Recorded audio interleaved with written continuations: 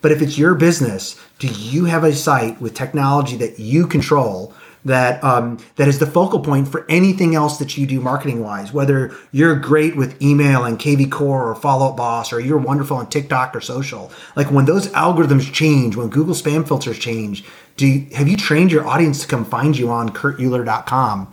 And that's that second big thing, because then it doesn't matter where you choose to invest in marketing. You have a central hub that everything focuses back to.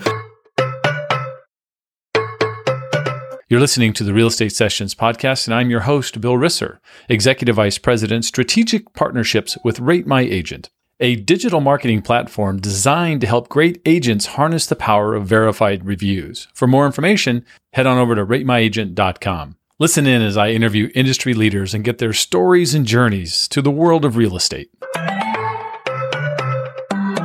Hi, everybody. Welcome to episode 348 of the Real Estate Sessions podcast. As always, thank you so much for tuning in. Thank you so much for telling a friend. Today, we're going to have a lot of fun. Today, we are talking to Kurt Uhlir, who's the Vice President of Marketing and Operations for eXp Holdings. But what a background. This guy did a lot of things prior to the world of real estate, including stuntman, scuba rescue, and high-angle rescue.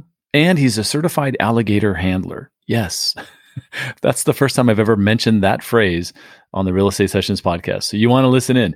Let's get this thing started. Kurt, welcome to the podcast. Hey, thanks for having me, Bill. Yeah, it's so funny. The podcast notes come in from you have a company that helps you. And I thought this was really cool.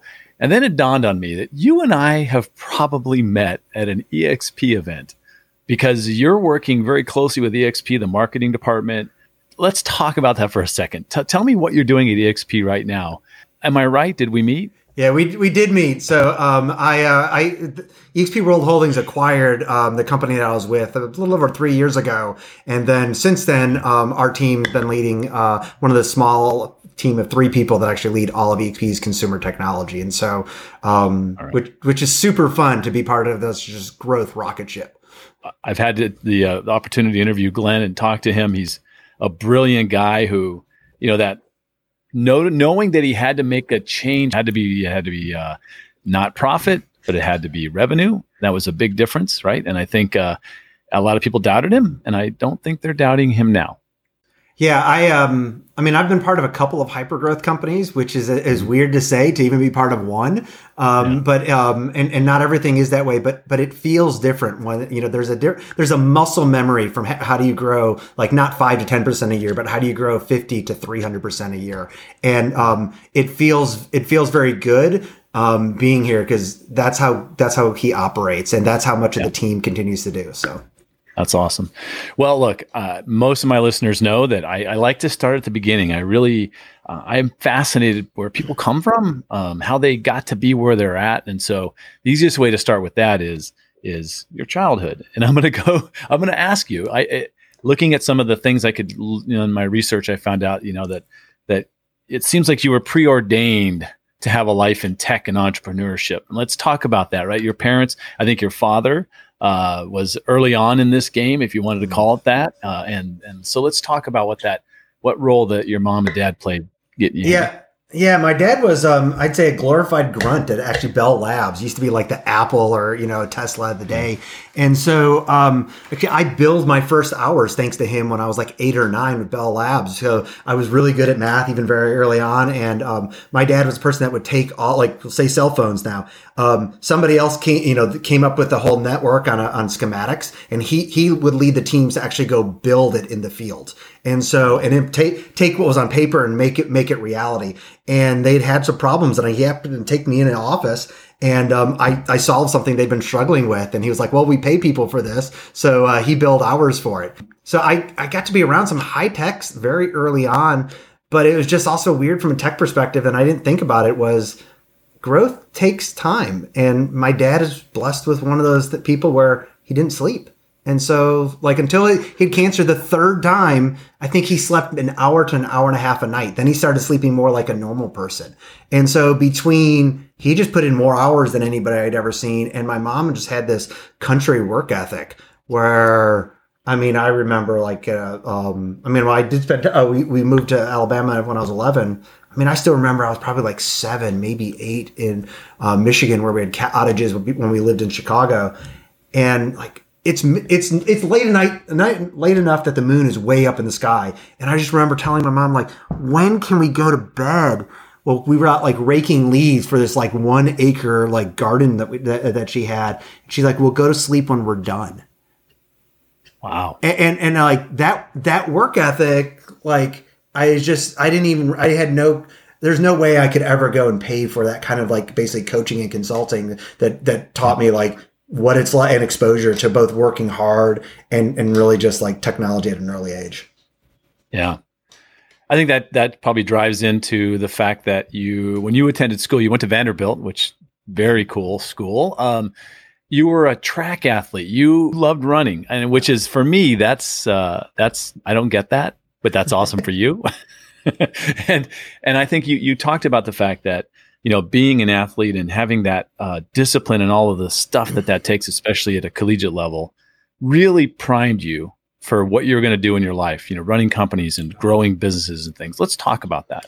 Yeah. I mean, even now it's like, if you want to ring my bell when I'm if I'm hiring something, like I love hiring athletes and healthy addicts. And I mean, every athlete is a healthy addict, but I mean to say that in terms of people that have had like true, like bad addictions, but have overcome that. I mean, that's a huge kind of like, that's a process into itself. But I mean, as an athlete, it's like there's nothing you could do like from a running perspective or pick any sport where you could make up for a week or 3 weeks of like screwing off by just going and make up practice in one day. And so like I was running, 60, sometimes 120 miles a week, especially like in the summer when we were working on things. And it's like, you can't do all of that mileage like in 1 or 2 days. It has to be spread out. So it's small things done consistently, which is what it takes to be successful running companies. I mean, at the end of the day, it's perseverance that wins. Perseverance in operations. Like everybody has good ideas.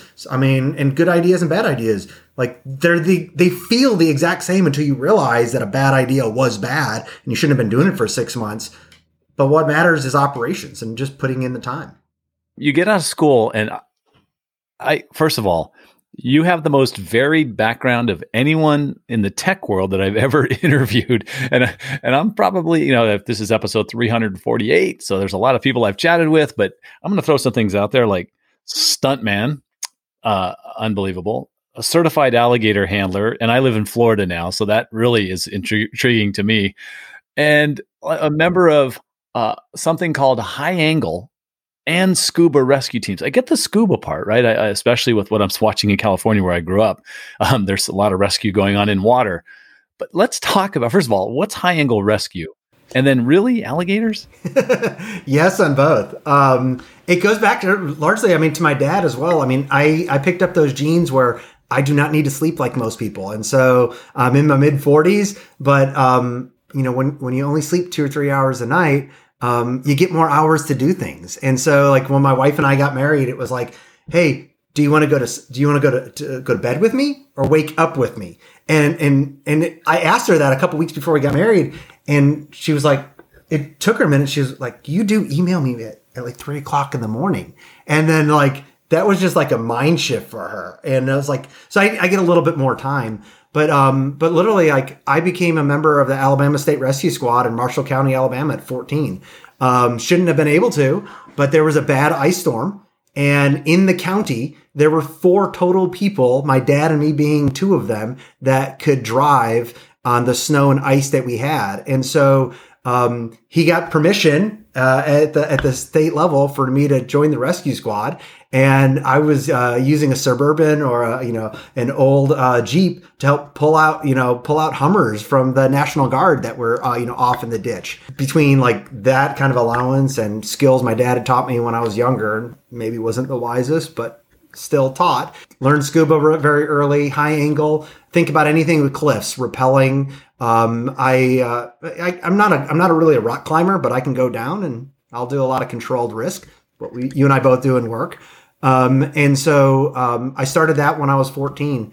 And so did that for many years. Actually, even after I moved up to Chicago, I'd still go down and join Alabama when there was different things that went on. So, wow. So how do gators come into play? Come on, Kurt. I mean, seriously. Well, the stunt work, again, I don't sleep. And so Chicago was doing a lot of movies at the time. And I met a gentleman that I was out and I was like, well, what do you do? And he was like, well, I'm a database programmer by day. But really, I'm a stuntman because there wasn't a real full-time movie industry in Chicago at that time and not enough for full-time stunt people. And I was like, well, what does that look like? So I started hanging out with them and literally started training stuntmen and women and training with them. And so people for Batman's, Dark Knight movies and Public Enemy and some others. And so friends that have a lot cooler experiences than me. But I took a friend with me to some of the training sessions that he hurt his back pretty bad. And so he needed an epidural. And so I went with him, took off work to go with him because I'm like, well, I kind of broke you, so I'll go with you, Mike, to bring you back after you get the epidural to lower the inflammation.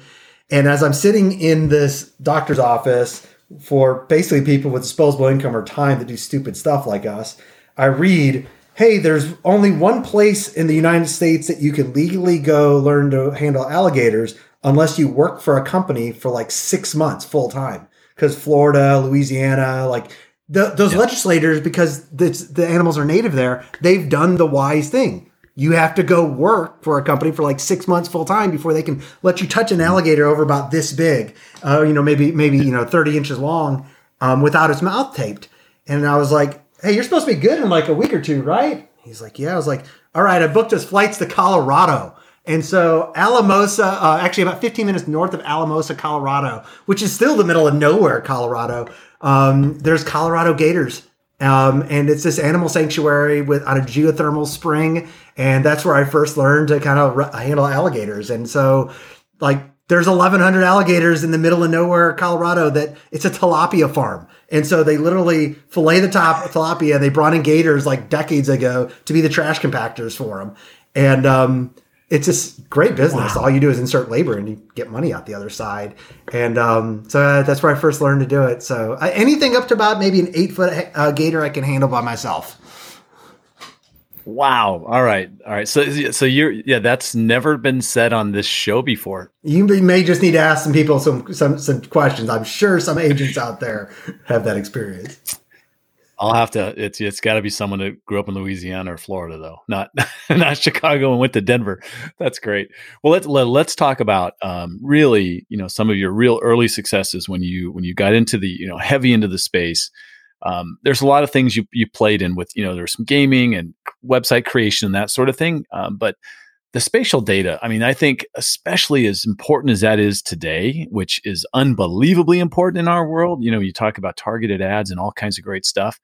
Let's talk about how you got into that world. And maybe for those who don't know, we'll talk about real quick what it is.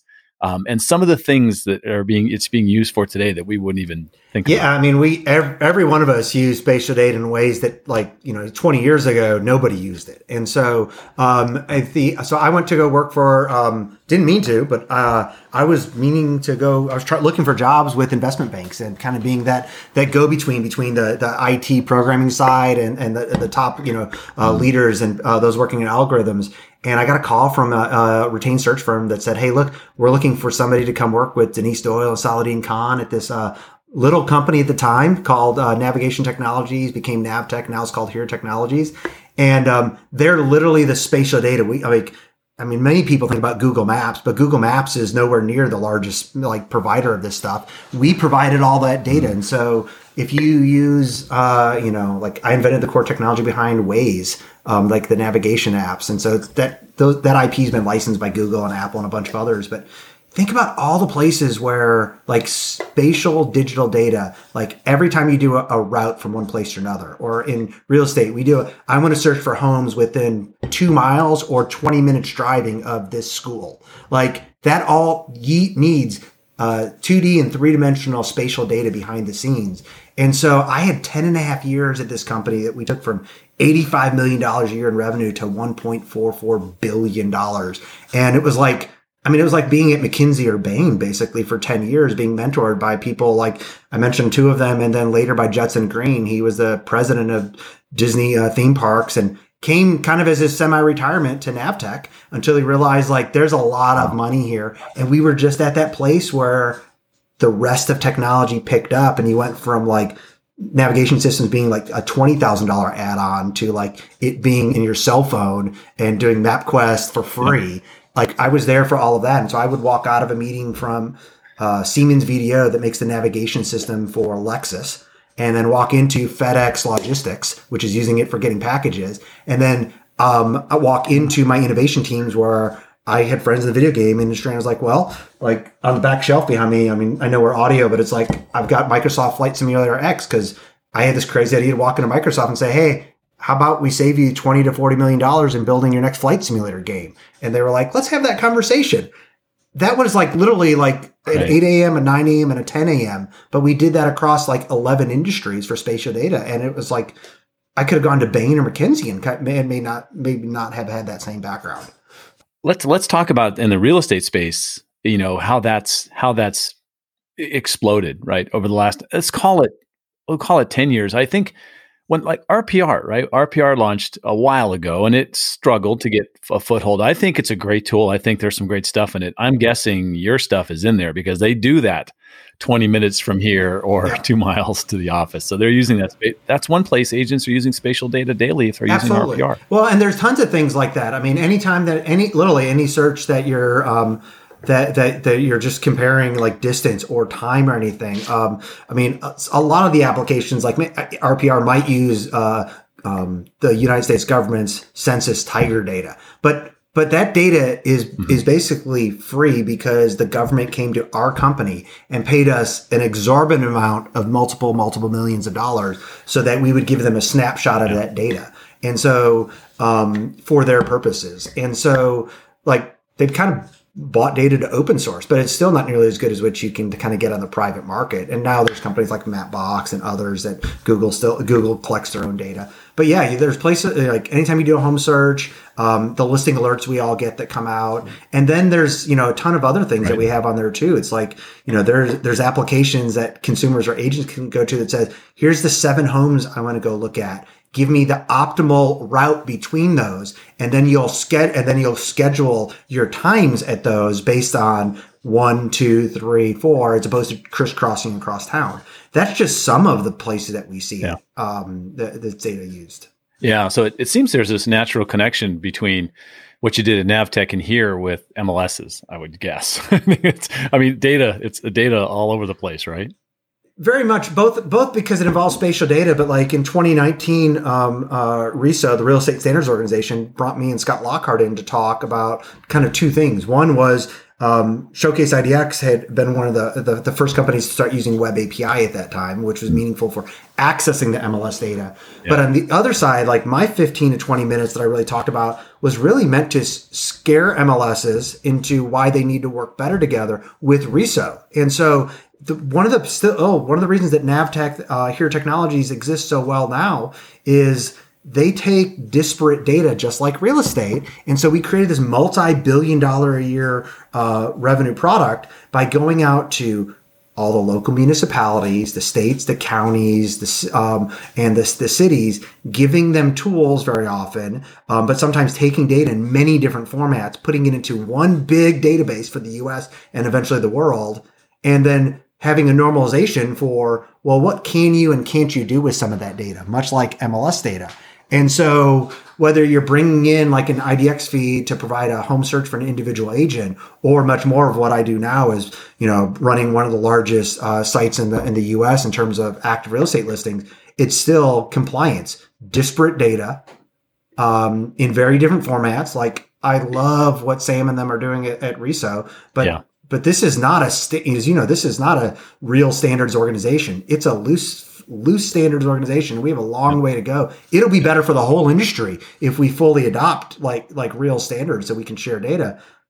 But like we were able to do that in a different industry. And so part of me talking to RESO, part of what I do now is having that background saying both one, there's a lot of money if we can all coordinate, but also if you don't, it's possible somebody will do basically what Here did was we became that intermediary where these local sources did not coordinate. Somebody eventually invested enough money to come in and do that. It was Philips Electronics for us. They invested like $800 million to go and build this kind of normalized platform. And it's like, so we made the money as opposed to the local sources. and all they got was free tools that offset some of their IT budgets. And Right. so I actually don't want that to happen for real estate. And it's like standards exist for a reason. Like we should work together. How do you get to real estate? What was that thing that brought you over? Because I mean, obviously you had things going very well, really well. And what was that pull for you? Some of it was just timing and serendipity, but I'm a big believer, and I've written a good bit on my personal site about net weaving as opposed to networking. Like networking is kind of a selfish thing to me. And at the end of the day, it's not, but we've all shaken hands with somebody and they'll look at your business card. You can watch them talk to somebody else and they make that decision that says, you're not important enough for me to care. Ooh. And so that's underlying. That's really what networking tends to be. Net weaving is more of the servant leadership approach, which when we talk about where it's like, look, I'm meeting people because I want to know, like, can I help you? Like at the end of the day, I hope it comes back to, and helps me at some point. But I'd much rather just be a trusted advisor to you, Bill, than just make money off of you. And so I had taken 18 months off after starting one of the first influencer marketing platforms. Only came out of that sabbatical because, weird as it's going to sound, I got a call from President Trump. So love him or hate him, but I was called to come do some things with the Made in America movement and run some events and bring him some information for Made in America companies using that label, and very public C-SPAN stuff. And so as part of that, I kind of got back into the game a little bit. And Alan Pinstein, who I now a peer of mine I work with, called me up. He's a fraternity brother at Kappa Sigma, and said, "Hey, I sold this company called TourBuzz, but I have this other real estate company and it's doing okay. But I really want to just talk to you about, like, you talked your wife into letting you take 18 months off. That seems like a difficult conversation. Can we grab coffee and we just talk about that?" And as part of that, it's how he actually mentioned the Showcase IDX. And he was, and it's what I actually like. I was talking to some private equity groups and like superb technology, but 10x better than anything else that was out there. But they had issues with marketing and sales and growth. And I was like, I mean, I'll grab coffee with Scott Lockhart, make the introduction. And like 3 or 4 days later we talked, and I think the day after that, I accepted an offer to come join them. And it was all from just grabbing coffee with Alan to, from a fraternity perspective, to offer some input, which ended up sucking him back into the business. So, and he didn't get his 18 months off. It sounds like he got a little bit of time off, but he got involved pretty quickly. All right, that's great. You're passionate about marketing. It shows. You can hear it in your voice. Do you have 3 things real estate agents should be doing right now in their marketing strategy? We'll give them some real takeaways here. Yeah, I both for my Showcase IDX days, but also just my public stuff. I could see inside tens of thousands of real estate agent CRMs, and like a lot of people, as we know, aren't doing a lot of transactions, and some you see this big growth. And the first thing for me is this realization for agents of like 3 things to do. The first is you have to have this acknowledgement that says it is your business as a 1099 contractor. Like, you are not a Keller Williams agent, not an eXp agent, not a Remax agent. You are your own business, and like, you need to show up every day and think about how you grow your marketing and your business unto that. And brokerages are great. I mean, I work with a brokerage. I love all of those that I just mentioned, but it's your business, not theirs. And most agents don't show up that way. I find they, and that affects everything else that they do. And when I look at those that have seen this huge growth, and those that stay there, they realize it's their business. And then when you do that, it drives 2 other things. And so the second thing for me is, agents need to have their own website, and it's not a subdomain site that's from their brokerage. It's got to be on their own URL. Those others are great stepping stones, but if it's your business, do you have a site with technology that you control that is the focal point for anything else that you do marketing wise? Whether you're great with email and KV Core or Follow Up Boss, or you're wonderful on TikTok or social. Like, when those algorithms change, when Google spam filters change, have you trained your audience to come find you on kurtuhlir.com? And that's that second big thing, because then it doesn't matter where you choose to invest in marketing. You have a central hub that everything focuses back to. And then that third piece is, it very much still goes off of that, as being your business, is you got to have a clean database. Like, the biggest thing that you have is your database of contacts. And, like, by all means, go chase new leads. New leads are important. But those agents that really grow their business, they have clean data. I mean, I have really good personal friends with like the people that run Agent Hub 360 that literally so often the reason people come to them is because they're just like, my contacts are a mess. The technology is hard. Can you help clean up this dirty closet so I can find my purple shirt that I really like? Like that's kind of the figurative they give, because as if it's your business, like referrals and past clients and being available, whether you do the Brian Buffini approach or Tom Ferry's approach, like you've got to go back and mine continually your past database. And if I mean, literally, like if you don't have your CRM in place, like what are you going to do at that point? You can't send a newsletter. You have no idea of people moving outside your area. Depending on parts of the country, like you might have 0.1% or 15% of the people in your CRM moving out of your service area. If you don't know that, you're never going to get a referral from those people. I'll share what I say about CRMs with agents when I talk to a small group or whatever. I say that at the very least, if you just did this, you'll be way ahead of the game. Mm-hmm. When you talk to somebody, document it, create a contact and document it in the CRM. Create the next time you're going to call them, whether it's 2 days, 2 months, whatever, and then call them and do it again. Yeah. Am I right? Absolutely. If they just did that.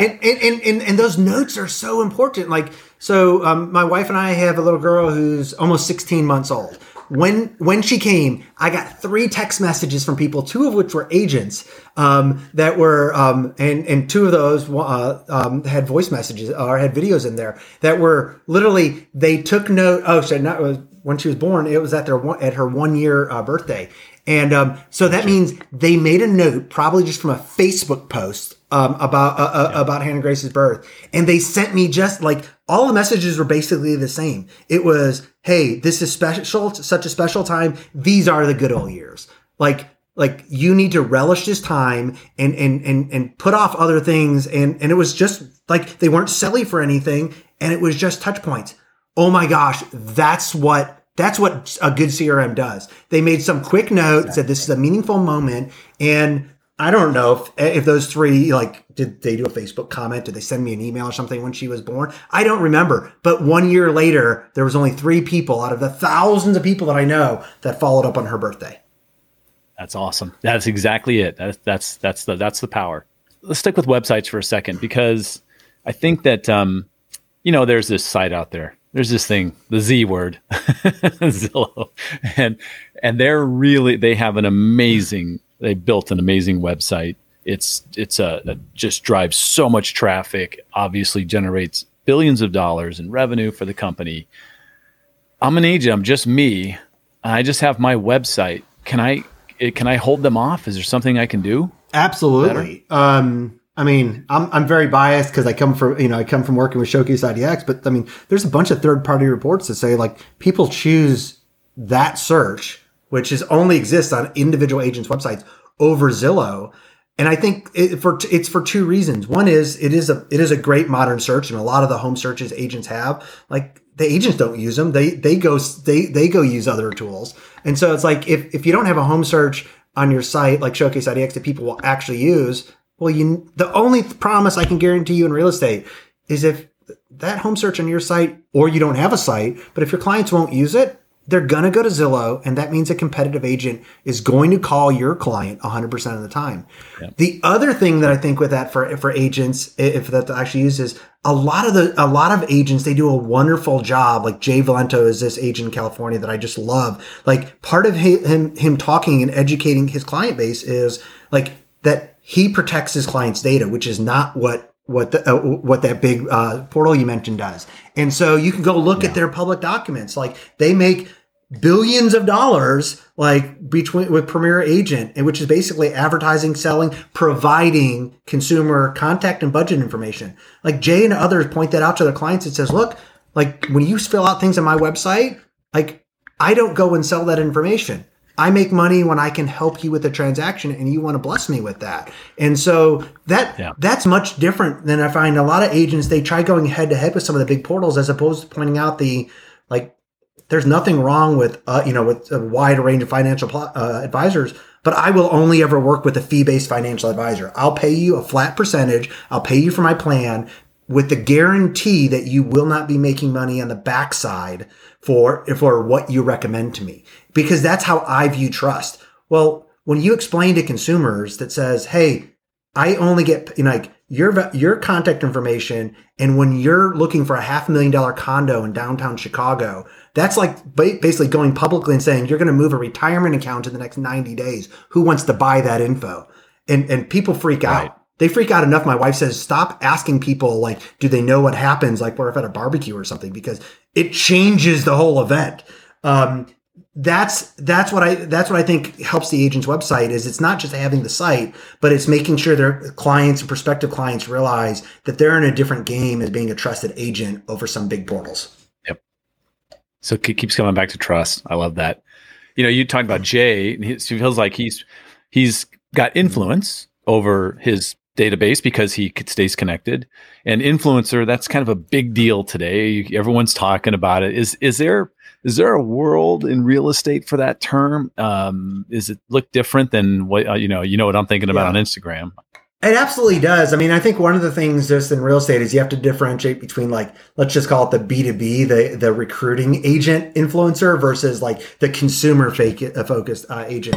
Nothing's wrong with those two, but the person that's bringing over agents and speaking to other agents and coaching programs, that's a different type of influence than somebody who's going out to consumers. Yeah. But in both cases, there's definitely a room for it in real estate. I think too often people end up thinking like they have to have 10,000 or 100,000 like people that follow them on YouTube or TikTok or Instagram to be meaningful. And they need to realize that like we all have influence. And if anything, like the smaller your tribe is, the more influence you have. Like if you have I have tens of thousands of people that follow me on Twitter.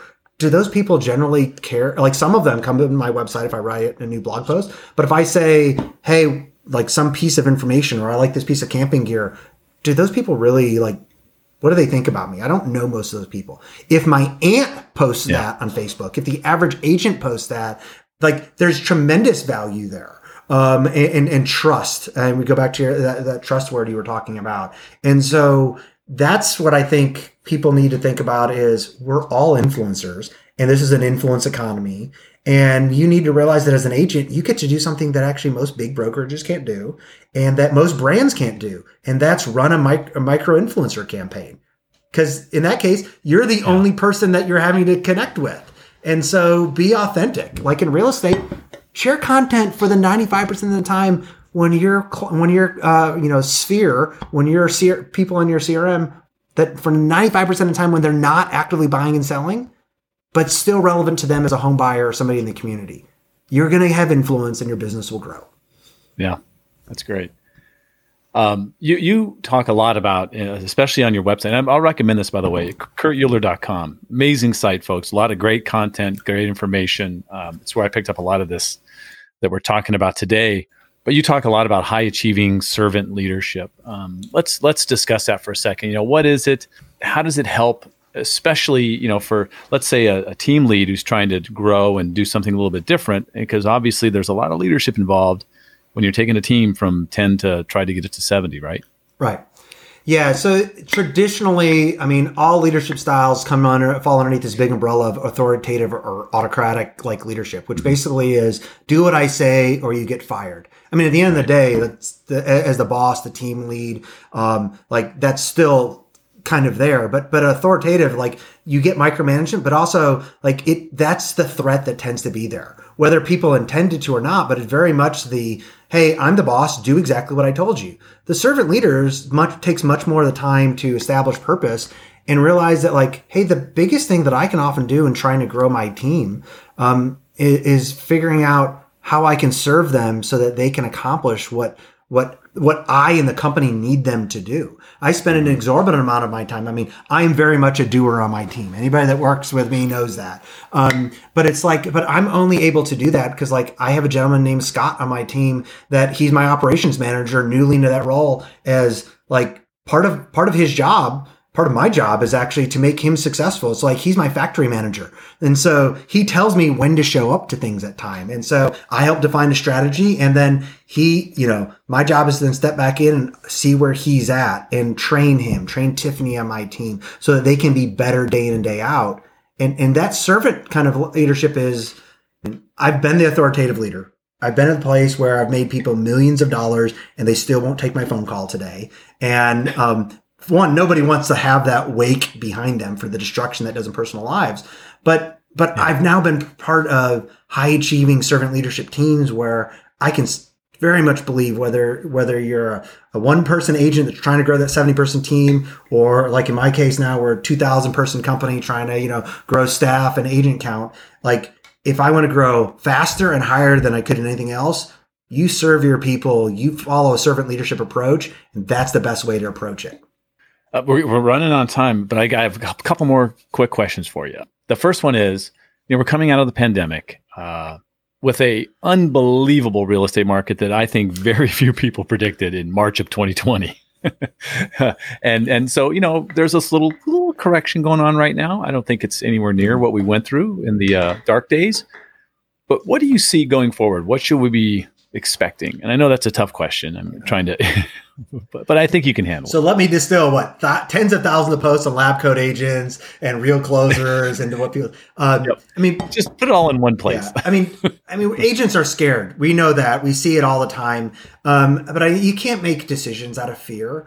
I mean, we look back whether it's the same correction we had before, more or less. Like, the one thing that's consistent when you look back at past corrections in real estate and other industries is this is the time when we're going to look back in 2 years and a small number of agents, small percentage, are going to have added 1 to 2 zeros to their net worth. Like that, there is such abundance now for agents that says, look, like, yeah, you'd love to be showing homes, but interest rates were over 7% and they're back down a little bit below that now. If you're not showing homes, like, the best thing you can do, or if you have spare money, is to invest in organic search and content marketing. You'll have a 50 to 100x return if you do it right. And it's one of those things you can't just kind of like running before. You can't just put in a bunch of money right now and get a result instantly. It does take consistency over time. And literally, if you start to do things like build out community pages on your website, bank content that will be meaningful for you to share out over the next 2 years, you will add 1 to 2 zeros to your net worth. I don't care what level you're at right now. That's how big of an opportunity there is if you do that right. Kurt, this has been great. I'll close this with the same question we've asked every guest, going back to 2015, and that's, what one piece of advice would you give a new agent just getting started? They need to invest in building that own website. You don't have to spend money to somebody. You might have a 14-year-old niece or a son or something that can build that WordPress site for you. But not for a new agent, it's not just to have that site. It's the process of writing that bio about who you are and why people should care, and the process of building that site that's going to fundamentally change your business. Kurt, if someone wants to reach out to you, what's the best way for them to do that?